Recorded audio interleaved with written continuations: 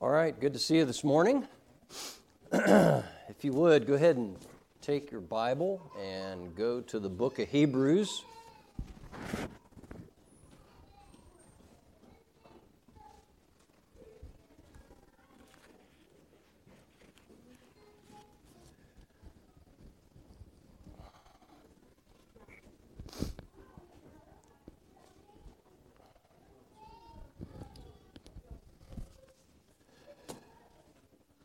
Book of Hebrews. This morning we're just going to read a variety of passages in Hebrews for a reason. I'll explain that more as we get to it. But let's do this. We'll have a word of prayer first, get started, and because this morning's going to be kind of just introductory to some things with Hebrews, and I have something to give you as well. So let's pray, and then we'll take care of those things. Maybe that'll give a couple minutes for everybody to kind of get settled down again too, and then we can start. All right, so let's pray. Thank you, Lord, for your word, and we do thank you for the Lord Jesus Christ. And as Hebrews reminds us, again, of the superiority of the Lord Jesus to anything and everything, we just thank you for him, and thank you that we can be right with you. We can have a relationship with you through him. And obviously that's the only way that's possible. But help us to be more appreciative of not just of that fact, but also of what's involved in that as a result of, as we study the book of Hebrews over the next while. And we pray that you would just, again, work in each of our hearts, each of our lives. Help us this morning, and just help me to use the time wisely as well. We ask these things in Jesus' name. Amen. All right, I got something to give you, and obviously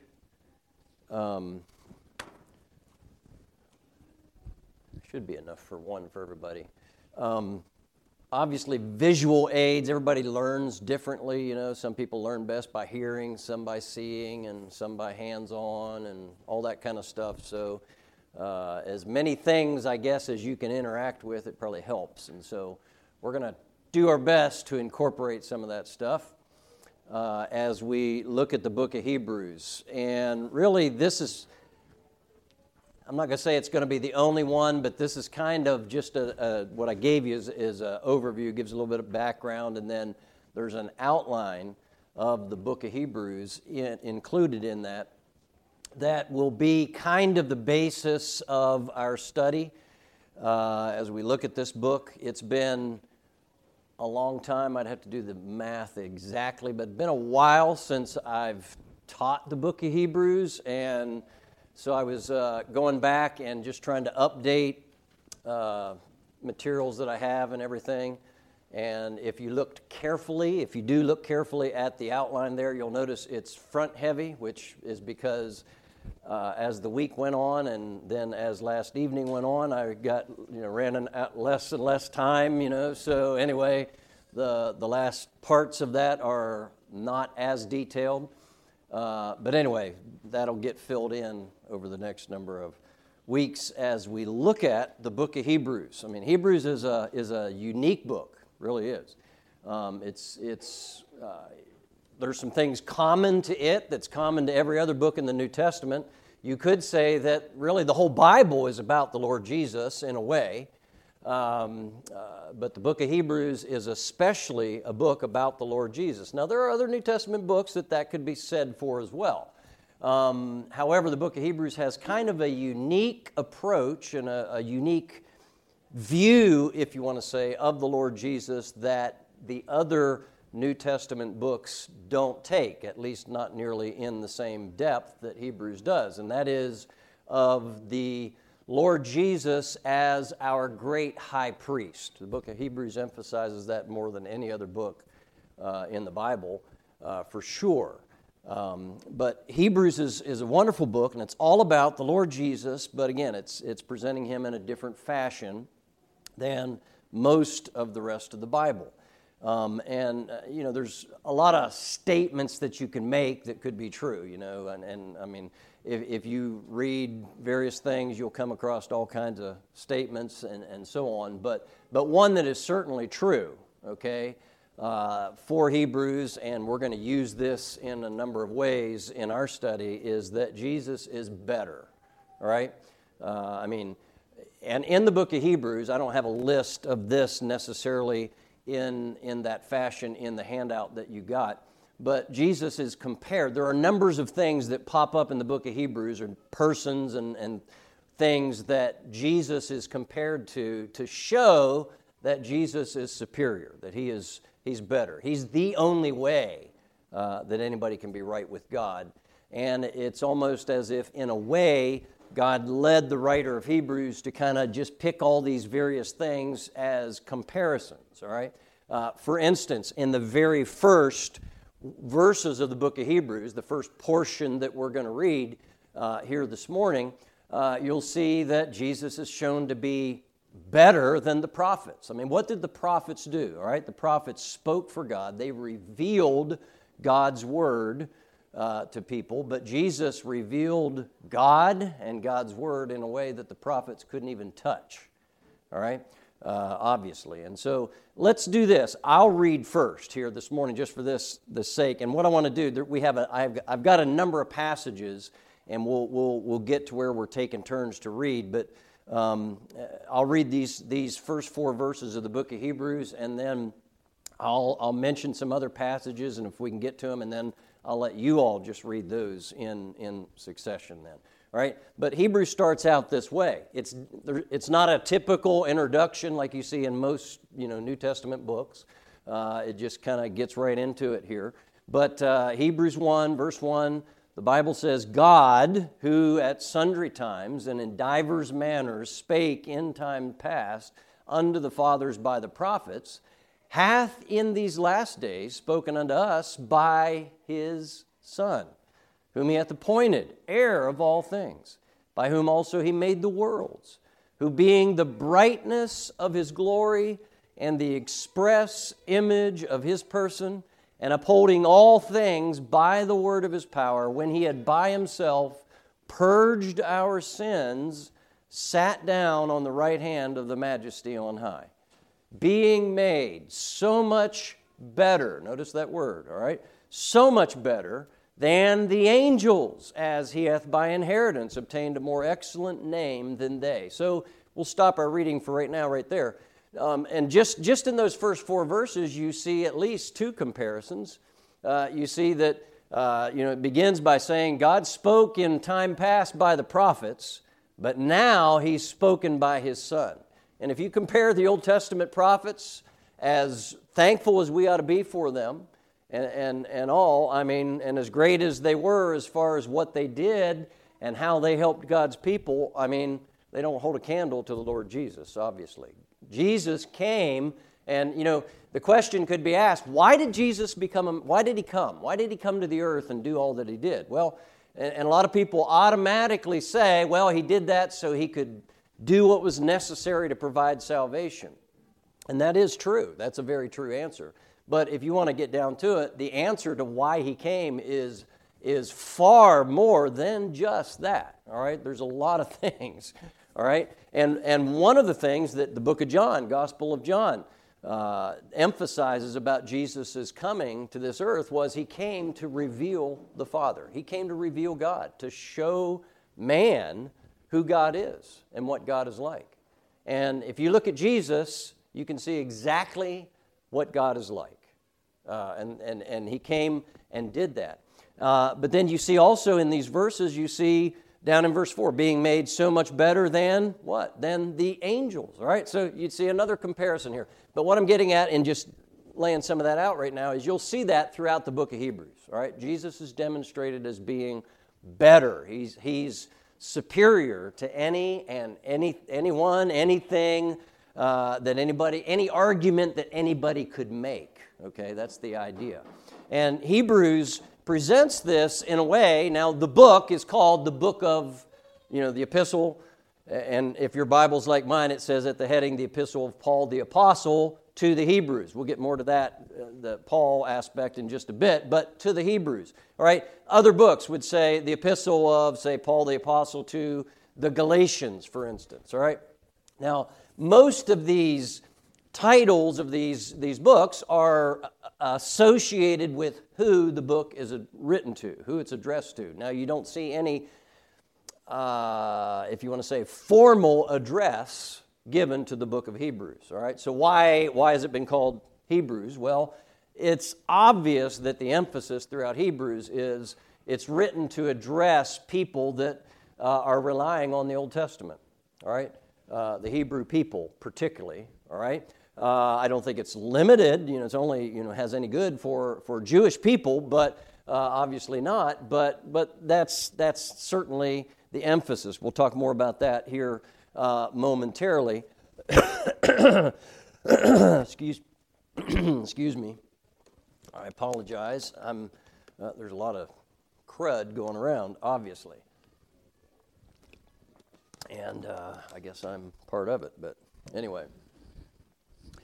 But Hebrews, it's a wonderful book, okay? And hopefully you'll, if you don't already have that appreciation for it, hopefully you will by the time that we're done.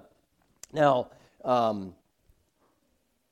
one of the challenges that I always face, okay, in teaching something, particularly something like this, is how involved to get, okay?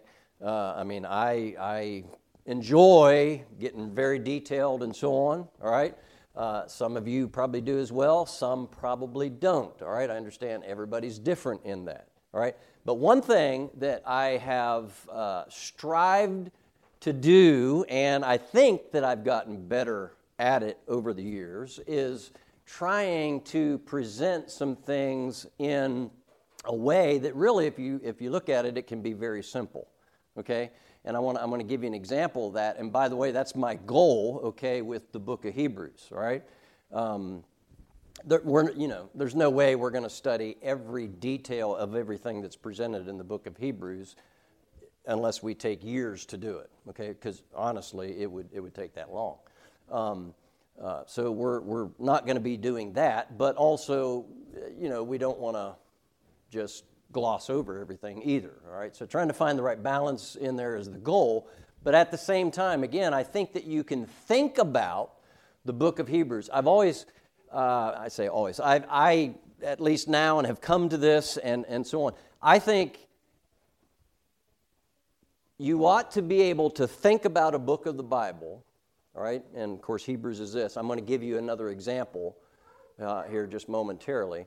And be able to just think, okay, if somebody says a book of the Bible, and you ought to be able to think about that book and kind of think through it, what it's talking about in a somewhat simple way. Let me give you an example here. My son's not here this morning.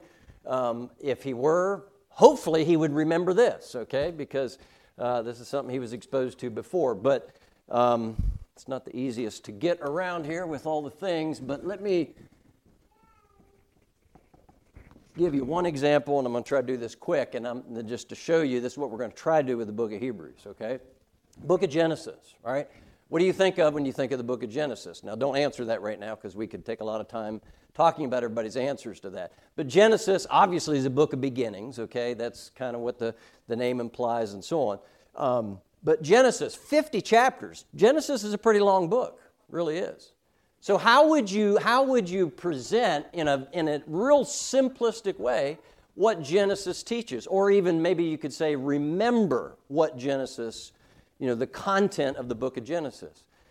Genesis is simple if you put it in simple big blocks. Okay, so think of this: Genesis, the first 12 chapters or first 11 chapters, we'll say.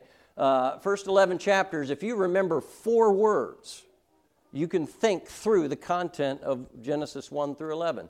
And I'm not going to take time, well, maybe I should, but 4 words, all right? Because they're 4 events that really, those first 11 chapters, that's what they're about. And these are big, important things. But you have creation, you have the fall, you have the flood, and then you have Babel. Now, there's not necessarily equal content, given to each one, but those are the four main things that everything in Genesis 1 through 11 falls under in reality. All right? The rest of the book of Genesis, chapter 12 through 50, you could sum that up with four names: Abraham, Isaac, Jacob, and Joseph. All right? And everything in those remaining chapters, that's 39 chapters, there falls under really the main heading of what one of those names, as far as what the book's talking about. All right, I'm just giving you an example here of that. We're going to try to do the same thing with the book of Hebrews, and I'm going to try to give you that, present that to you this morning, all right? So if you think about it in big blocks like that, you can then remember those big ideas, then you can fill in details under each of those, okay? So Hebrews, what's Hebrews all about? Now, if I can do this right here.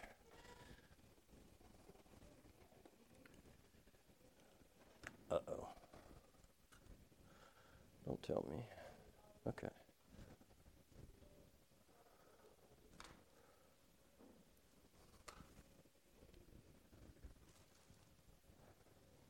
Do I have to do something, or you're doing it? Okay.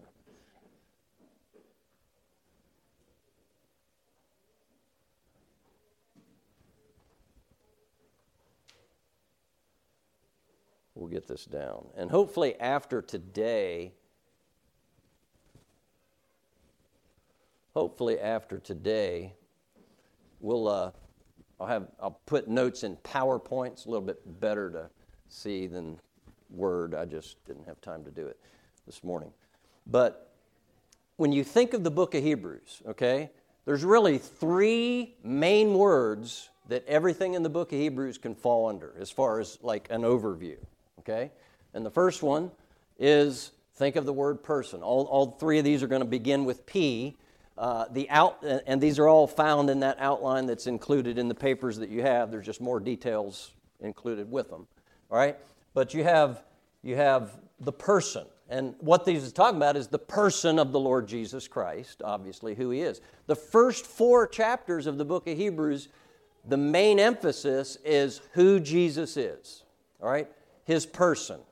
And again, under the idea that Jesus is better. He's the only one that anybody can rely on. And why? Well, because of who He is. All right, the first chapter talks about His deity. The second chapter emphasizes His humanity. In chapter 3, the emphasis could be said to be His faithfulness. He was faithful to everything that He was sent to do, and He accomplished it all. And there's nobody else that can be said of, by the way. And there's some comparisons made there. In fact, in chapter 3, He's compared to Moses. Would you say Moses was faithful to God? Everybody would say, yes, he was. But when you get down to the nitty-gritty of it, Moses was commissioned by God to personally lead the Israelites out of Egypt and into the Promised Land. Moses was faithful compared to most men, yes, but he didn't 100% faithfully obey what God said. None of us do, with one exception, of course, and that's the Lord Jesus, all right? But first four chapters of the book of Hebrews emphasize the superior person of the Lord Jesus Christ, all right? The next, whatever that is, 6 chapters, basically chapters 5 through 10, present the superior priesthood of the Lord Jesus Christ. And again, this is where Hebrews is far different than the rest of the New Testament because it gives us details of the Lord Jesus and His high priestly work that other books really don't even ever touch on. And so you have the priesthood of the Lord Jesus, His superior priesthood. Because of that, He's superior, He's better, all right? And we'll get back to that in just a second. The third main word, if you think about these words, and it's not too hard to remember these three words, person, priesthood, and principle, all right? But principle, the idea is the last chapters of Hebrews, the emphasis there is the superior principle concerning the Lord Jesus, and that is faith in Him and Him alone. That's the emphasis of those, all right? And again, these are general ideas, but if you think of these, if you can remember these three words, even if for now you don't remember all the numbers that go with them, 1 through 4, 5 through 10, 11 through 13, but if you remember these three words, because we're going to be repeating these and looking at these over and over again, it helps you just in a glance, in your mind. You can think through, okay, this is what Hebrews is talking about, all right? And so the person of Christ, emphasizing his deity, his humanity, and his faithfulness. And then his priesthood. Really, chapter 5 gives what I would call a synopsis or a summary of his priesthood. But then in chapter 7, the source, and again, I'm keeping them alliterated. Sometimes that's helpful, sometimes it's not, perhaps, but so think of S's here, all right? But the source, really, in other words, for somebody to be a legitimate priest, there has to be that comes from something, right? So in the Old Testament, who was the priest? Aaron and then his sons. But why was it right that Aaron was the priest? Where did that come from? Who authorized that? God did, all right? So there has to be some kind of source for that to come from. And we'll see that the Lord Jesus, he has a superior priesthood because of his source as well. And we'll see that he's a priest. That's chapter 7 where it really talks about him being a priest after the order of Melchizedek, all right? And so on. And then the script, again, sometimes it's almost shameful to be alliterating, but anyway, the script, the idea of that is, okay, in the Old Testament, there was a covenant given, all right? In fact, there's numerous covenants given, but the New Testament speaks of, and Jesus himself spoke of, a new covenant, all right? And in chapter 8 predominantly, and you'll see references in other chapters to these things, but again, we're talking about main emphasis here. All right, in chapter 8, you'll see a new covenant that's talked about. That is the covenant, Jesus is the priest after that covenant. All right, D, the sanctuary. All right, in the Old Testament, what was established for Aaron and his sons and that to do their service in? There was a tabernacle established, right? Now, in the book of Hebrews, we're told that tabernacle that was established in the Old Testament was simply it was done after the pattern of a real tabernacle or the true tabernacle, which is in heaven, all right? And that is the tabernacle that Jesus serves in as his priesthood, all right? So again, his priesthood is superior because of where he serves, in the sanctuary in heaven. And then the sacrifice, right? What were the sacrifices in the Old Testament? Many, right? And all of them had a specific reason and picture and so on. But ultimately, all right, what all of that pointed to something and were foreshadows of what Christ would do, his sacrifice. His sacrifice was what? Himself. All right? And so, again, you see these big ideas, all right, that are presented here just in trying to get an overview of thinking through the book. And then the principle, again, there's about 4 or 5 main exhortations that are given in those remaining chapters of why we should put our faith in and keep our faith in the Lord Jesus Christ. All right? Now that said, scattered throughout Hebrews, there are 5 what people call severe warning passages. And the book of Hebrews, by the way, is used by some people in teaching some false doctrine, all right? Mostly it's these warning passages that are referred to, and it's a misunderstanding of these, taken out of context and so on like that. But there are 5 warning passages that are given in the book of Hebrews, and the reason is to warn people not to turn back, not to turn from Christ. All right? That's the idea. All right? But there's 5 of those in there. There's actually 2 in the first portion, 1 in the middle portion, and 2 in the last portion there of Hebrews. But if you can remember these 3 words, you can again think of the big ideas that the book of Hebrews presents, and then you can think through that. You can fill in the details then as you learn and as you can. All right, but Hebrews not only presents the Lord Jesus as superior, but it clearly states that God has made a change in the method of man's worship with Christ. Because Jews would argue, God gave us the law. He gave us the Old Testament priesthood. He gave us, all this stuff.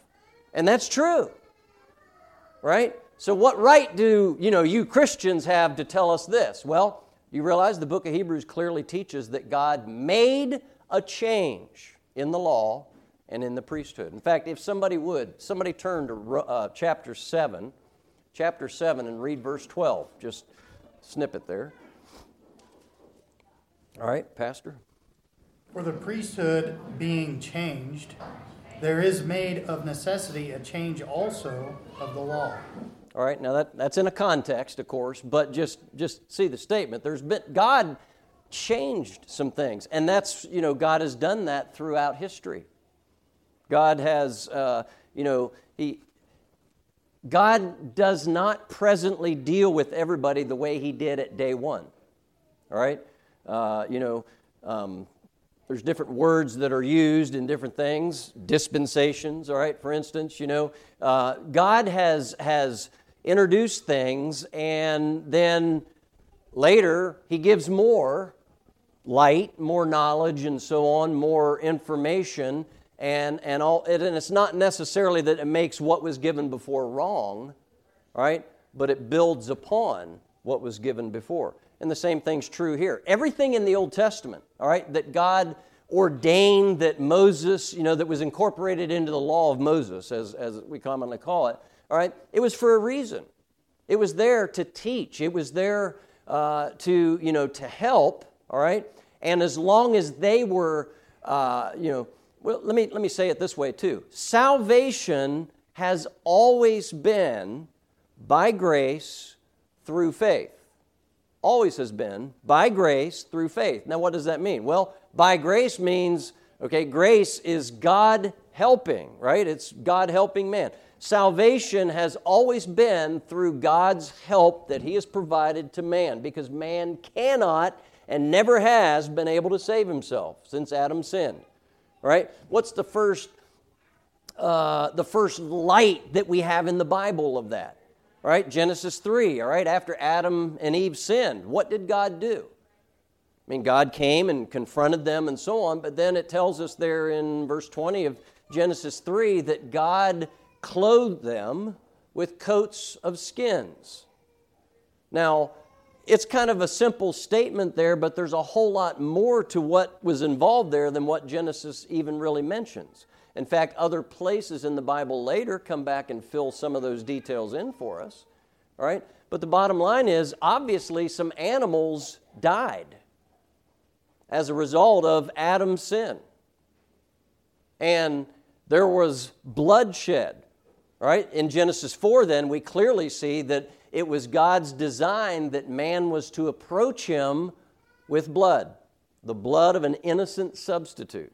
All right? And again, then you see later on, as we have more of the Bible and more history unfolds and God gives more light and information, you see that being expanded, built upon, more information given. But salvation has always been by grace. God's provided a way, right? He's helped man because man needs God's help. And it's been by faith, through faith. It's always man's response to what God has said. All right?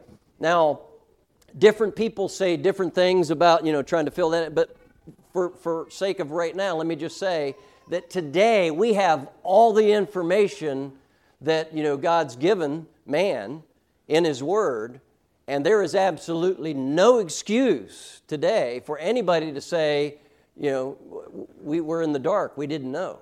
We have God's Word. We know that Christ has fulfilled everything, and we can only be saved through personal faith in the Lord Jesus Christ specifically. All right? But salvation, the principle of it, it's always been by grace through faith, and that faith is based on what God has told man at the time. Okay? Now, again, we have a lot more information now than people had 3,000 years ago. okay?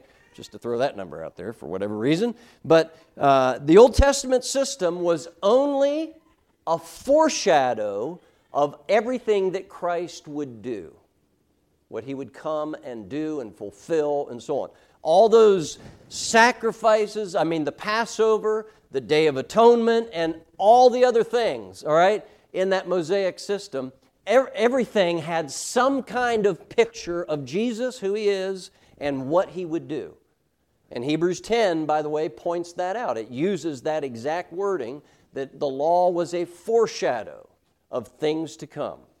It was like if right now there's shadows out here. So if Pastor Brinker was to, and I'm standing here, and Pastor Brinker was to walk out that door, the sun's shining that way. If he walked out the door and I didn't personally see him, I would see his shadow right there, right? And I might get an idea, okay, somebody's coming, something's there. I might not know exactly all the details of what he looks like, who he is, all that, but I could see there's something coming. There's a shadow there cast that tells me something. It's limited, yeah, but it does tell me something. And that's the idea of what all the Old Testament system was. It was a foreshadow of Jesus, of all that Christ would do. All right, but the book of Hebrews elaborates on that and fills in a lot of those details for us regarding that Old Testament system versus now Christ and what he's done. Okay, so, excuse me. So that is I think it's a pretty simplistic way to think about it. And the more that you learn of Hebrews and that, you can fill in all the details under that. But if you can remember those three words, so what were those three words? Person, priesthood, third one's on the board still, principle, all right? And again, now if you just think of those words, obviously they may not make sense until you learn more of the details, but the person of Christ, who he is, the priesthood, what he did, all right, what he fulfilled, what he did, and then the principle, faith in the Lord Jesus Christ, okay? So let's do this. Let's just to kind of, and I picked these passages, maybe if you were doing this, you would pick different passages, okay? But since I'm the one doing this right now, I picked these passages. But let's read some passages just to get some flow of the ideas of what Hebrews is going to talk about, all right? I read 1 through 4. Let's go to chapter 2. Chapter 2. And if somebody can read verse, let's see, I guess we'll just, if everybody's okay with reading, we'll just start here with Pastor, and we'll just go around the normal way. When it comes back around and he reads, then we just go right back over there, skip me, okay? So verse 9 and then verse 17 and 18. So go ahead. Start with 9. But we see Jesus, who was made a little lower than the angels for the suffering of death, crowned with glory and honor, that he by the grace of God should taste death for every man. Wherefore in all things it behoved him to be made like unto his brethren, that he might be a merciful and faithful high priest in things pertaining to God, to make reconciliation for the sins of the people. For in that he himself hath suffered being tempted, he is able to succor them that are tempted. All right. Chapter 5, verse 1. Actually, let's read the first 6 verses of chapter 5. So Esther will start that one. For every high priest taken from among men is ordained for men in things pertaining to God, that he may offer both gifts and sacrifices for sins. Who can have compassion on the ignorant and on them that are out of the way, for that he himself also is compassed with infirmity. And by reason hereof he ought, as for this people, so also for himself, to offer for sins. And no man taketh his honor unto himself, but he that is called of God, as was Aaron.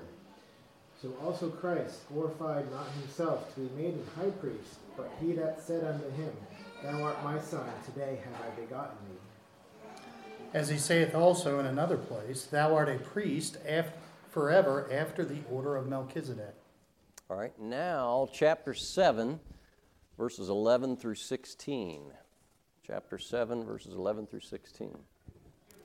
If therefore perfection were by the Levitical priesthood, for under it the people received the law, what further need was there that another priest should rise after the order of Melchizedek, and not be called after the order of Aaron?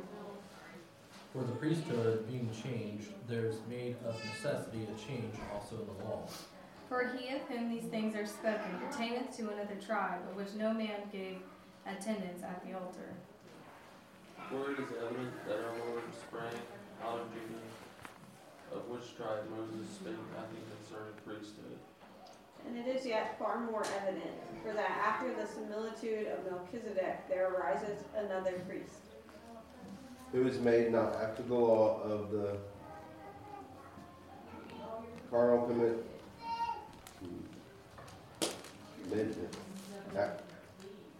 but after the power of the endless life. All right, now chapter 9, verses 19 through 28. In fact, actually, it's chapter 9, verse 19 through chapter 10, verse 10. For when Moses had spoken every precept to all the people according to the law, he took the blood of calves and of goats with water and scarlet wool and hyssop, and sprinkled both the book and all the people, saying, This is the blood of the testament which God hath enjoined unto you. Moreover, he sprinkled with blood both the tabernacle and all the vessels of the ministry. And almost all the things are by the Lord first with blood, and without shedding of blood is no remission. It was therefore necessary that the patterns of things in the heavens should be purified with these, but the heavenly things themselves with better sacrifices than these. For Christ is not entered into the holy places made with hands, which are figures of the true, but into heaven itself, now to appear in the presence of God for us. Nor yet that he should offer himself often, as the high priest entered into the holy place every year with the blood of others. For then must he often have suffered since the foundation of the world. But now once in the end of the world hath he appeared to put away sin by the sacrifice of himself. And as it was appointed unto men once to die, but after this the judgment.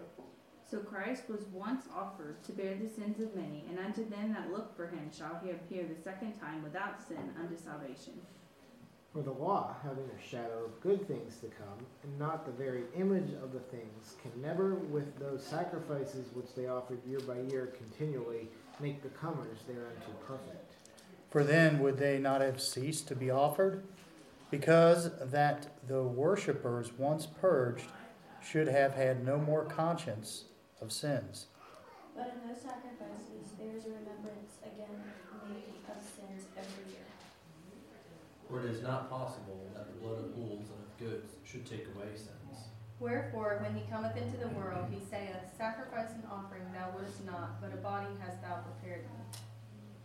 And burnt offerings and sacrifices, for sin thou hast had no pleasure.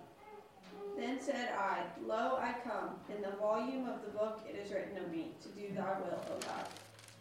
Above when he said, Sacrifice and offering and burnt offerings and offerings for sin, thou wouldest not, neither hast there pleasure within, which are offered by the law. Then said he, Lo, I come to do thy will, O God. He taketh away the first, that he may establish the second. By the which will we are sanctified through the offering of the body of Jesus Christ, once for all. All right, jump down to chapter 11, and if you would, read the first 6 verses of chapter 11, 1 through 6. Now faith is the substance of things hoped for, the evidence of things not seen. For by it the elders obtained a good report. Through faith we understand that the worlds were framed by the word of God, so that the things which are seen were not made of things which do appear. By faith Abel offered unto God a more excellent sacrifice than Cain, by which he obtained witness that he was righteous, God testifying of his gifts, and by it he being dead yet speaketh. By faith Enoch was translated that he could not see death, and was not found, because God had translated him. For before his translation he had this testimony, that he pleased God. But without faith it is impossible to please him. For he that cometh to God must believe that he is, and that he is a rewarder of them that diligently seek him. All right, let's jump over to chapter 12, first two verses. Chapter 12, 1 and 2. Therefore seeing we also are compressed about with so great a cloud of witness, let us lay aside every weight and the sin which doth so easily beset us, and let us run with patience the race that is set before us. Looking unto Jesus, the author and finisher of our faith, who for the joy that was set before him endured the cross, despising the shame, and is set down on the right hand of the throne of God. All right, then chapter 12 down to verse 22 through 24. But ye are come unto Mount Sion, and unto the city of the living God, the heavenly Jerusalem, and to an innumerable company of angels. To the general assembly and church of the firstborn, which are written in heaven, and to God, the judge of all, and to the spirits of just men made perfect. And to Jesus, the mediator of the new covenant, and to the blood of sprinkling, that speaketh better than things than that appear. All right, chapter 13, verse 5. John. Let your conversation be without covetousness, and be content with such things as ye have. For he hath said, I will never leave thee nor forsake thee. All right, now down to verse 17, chapter 13, 17 through 25. Chapter 13, 17. Yes. Obey them that have rule over you, and submit yourselves, for they watch for your souls, and they that must give account, and that they may do it with joy and not with grief, for that is unprofitable for you. Pray for us, for we trust we have a good conscience, and all things willingly do live honestly. But I beseech you the rather to do this, that I may be restored to you the sooner. Now the God of peace, that brought us again from the dead, our Lord Jesus, that great shepherd of the sheep, through the blood of the everlasting covenant, make you perfect in every good work to do his will, working in you that which is well pleasing in his sight, through Jesus Christ, to whom be glory forever and ever. Amen. And I beseech you, brethren, suffer the word of exhortation, for I have written a letter unto you in few words. Know ye that our brother Timothy is set at liberty, with whom, if he come shortly, I will see you. Salute all them that have the Lord with you, and all the saints. They of Italy salute you. Grace be with you all. Amen. Amen. All right. Probably all the verses that we read are verses that you've heard, and so on. But I think, and one of the reasons I wanted to do this, particularly after showing you this kind of an outline, is, sometimes we isolate things and we think okay, because this verse is emphasized or read often, all of it fits into a context. All right? And these aren't just like a random list of, unrelated sayings and verses. All of this is a letter. It's a book of the Bible that was written by God, all right, through a human instrument, but for the purpose of demonstrating that ultimately we must trust Christ because who He is and what He's done. And everything in Hebrews fits into that, all right? And it has that reason. Now, that's not necessarily meaning there's not times that you take a portion of that and emphasize something specific about that, but it all fits into a big picture. That's what I'm getting at, all right? And that's the goal that I have anyway over the next how many ever weeks it is we look at this, that we understand that, all right? And let's look at this in the way the purpose that God gave it. This is what it is, and this is what it fits in. And by the way, that also pertains to if we look at some of those so-called controversial passages that people use, and Hebrews has several of them that people use, say, to teach that you can lose your salvation and so on, which obviously is not true because of all that the Bible teaches. And so if Hebrews is truly the Word of God, part of the Word of God, he's not going to contradict himself there when he makes it clear throughout his Word that that's the case, okay? So what I'm getting at is most of the time when you look at passages like that in the bigger picture and in their context, it makes far more sense, okay? And you know, Hebrews 3, Hebrews 6, for instance, these are passages that people use to say, well, you can lose your salvation. See what this says here? It's just like in Galatians 5, I think it's Galatians 5:4, where the statement, you're fallen from grace, appears, right? And people use that statement and say, well, that means you can lose your salvation. They're ignoring the whole verse that it appears in, because what it says is, if you're justified by the law, you are fallen from grace. And that's exactly what the verse says. All right? So the only way you can fall from grace is to be justified by keeping the law. And nobody can do that. All right? So nobody's fallen from grace, okay, because nobody can keep the law. All right? I'm just using that as an example. Same principle in other places, okay? But we're out of time, so we're going to stop there. But I wanted to take the time to put that together for you, the handout that you have, because I think there's a lot of helpful information in there. And we're not necessarily going to park on all of those details like who wrote Hebrews and so on. I might give you my opinion next time or something, but in reality, that's all it is, because the book does not specifically say who wrote it, okay? And people can, I know people that are so adamant about, well, it had to be, you know. It really doesn't matter, because it ultimately goes back to God, okay? Now, which man he used to pen it, that's his business, number one, okay? I'm not saying it's, you know, there's no benefit to trying to see reasons why, okay? But, you know, again, hopefully, again, you see the idea that if you can get these big markers, you can fill in the details to whatever extent you can, but it helps you understand the big picture. And that's what we're trying to do. All right, so let's pray. Thank you, Lord, for your word. Thank you for this wonderful portion of your word. The book of Hebrews, help us to not just learn it, but be able to appreciate it and use it in our lives to help others and help us grow and be closer to you as a result of having studied it over these next while. And we ask these things in Jesus' name, amen.